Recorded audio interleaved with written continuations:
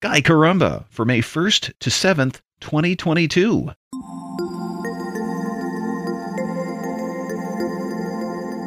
The week starts with Venus and Jupiter very close in the morning sky. It's a beautiful sight with the other planets in our lineup still making what some call the planetary parade. Venus is passing Jupiter as both head leftward into the sunrise. Mars is to the right and heading toward them, leaving Aquarius. Saturn is slowest, barely budging as it also moves eastward from Capricornus. The ringed planet is getting higher in the sky by the same time each morning. For those in the northern hemisphere, that doesn't turn into more viewing time because the sun is also rising earlier.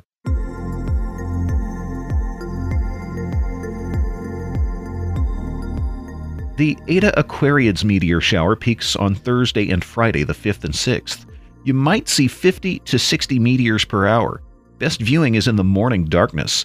They move fast and often leave trails that glow for a few seconds. The dust that produces them comes from Comet Halley. The comet goes through aphelion, its farthest distance from the sun, next year. But that doesn't mean the meteor shower will be a washout. If Earth passes through a dense part of an old comet trail, we could be in for a good show.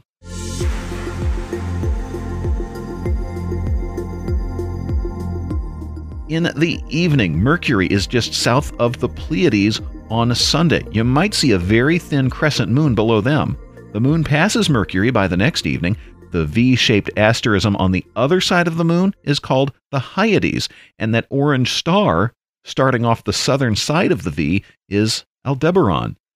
Mercury's quick movement eastward doesn't last. It's slowing down by the end of the week for a turnaround toward the sun.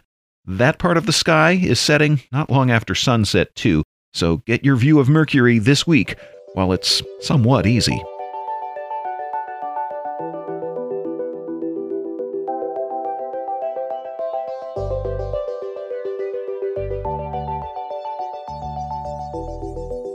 From the era when the Greeks ruled parts of Egypt comes a story of war, a sacrifice, a theft, and quick thinking that saved lives. It's not clear how much of the story about Berenice's hair is true, but here's how it goes. About 243 BC, Berenice II married King Ptolemy III.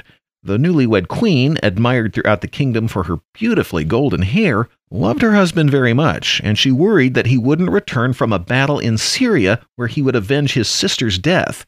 So Berenice prayed to Aphrodite for his safe return. And when he did return safely, Berenice had an offering to make. She cut off her locks and placed them in Aphrodite's temple. Ptolemy admired Berenice's hair as much as everyone else did, so he didn't want her to do that, but he agreed as long as everyone else could visit the temple where they would see her hair, lovely by itself, but now even more splendid as a gift to a goddess.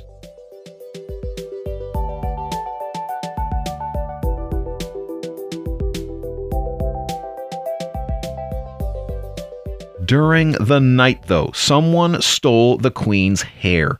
Ptolemy blamed the temple's priests.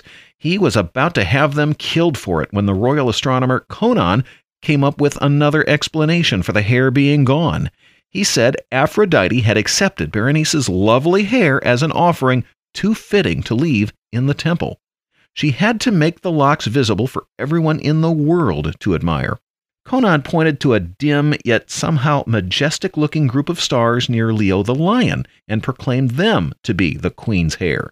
A pacified Ptolemy let the priests live.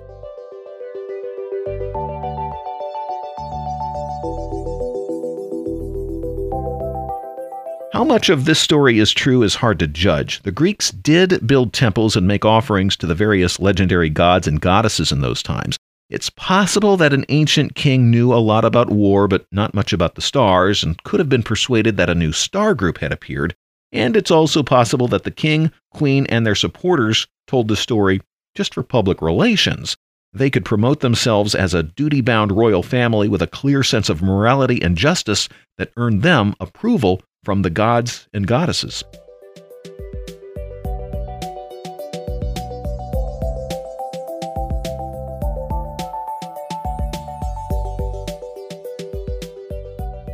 Whatever the truth is, Queen Berenice II is still remembered for her lovely hair every time anyone looks at the constellation named for it. Berenice's Hare, or Coma Berenices, is between Leo and Boötes. It's high overhead for Northern Hemisphere skywatchers during the early evening hours of May. Several galaxies in this constellation have become known as the Coma Cluster.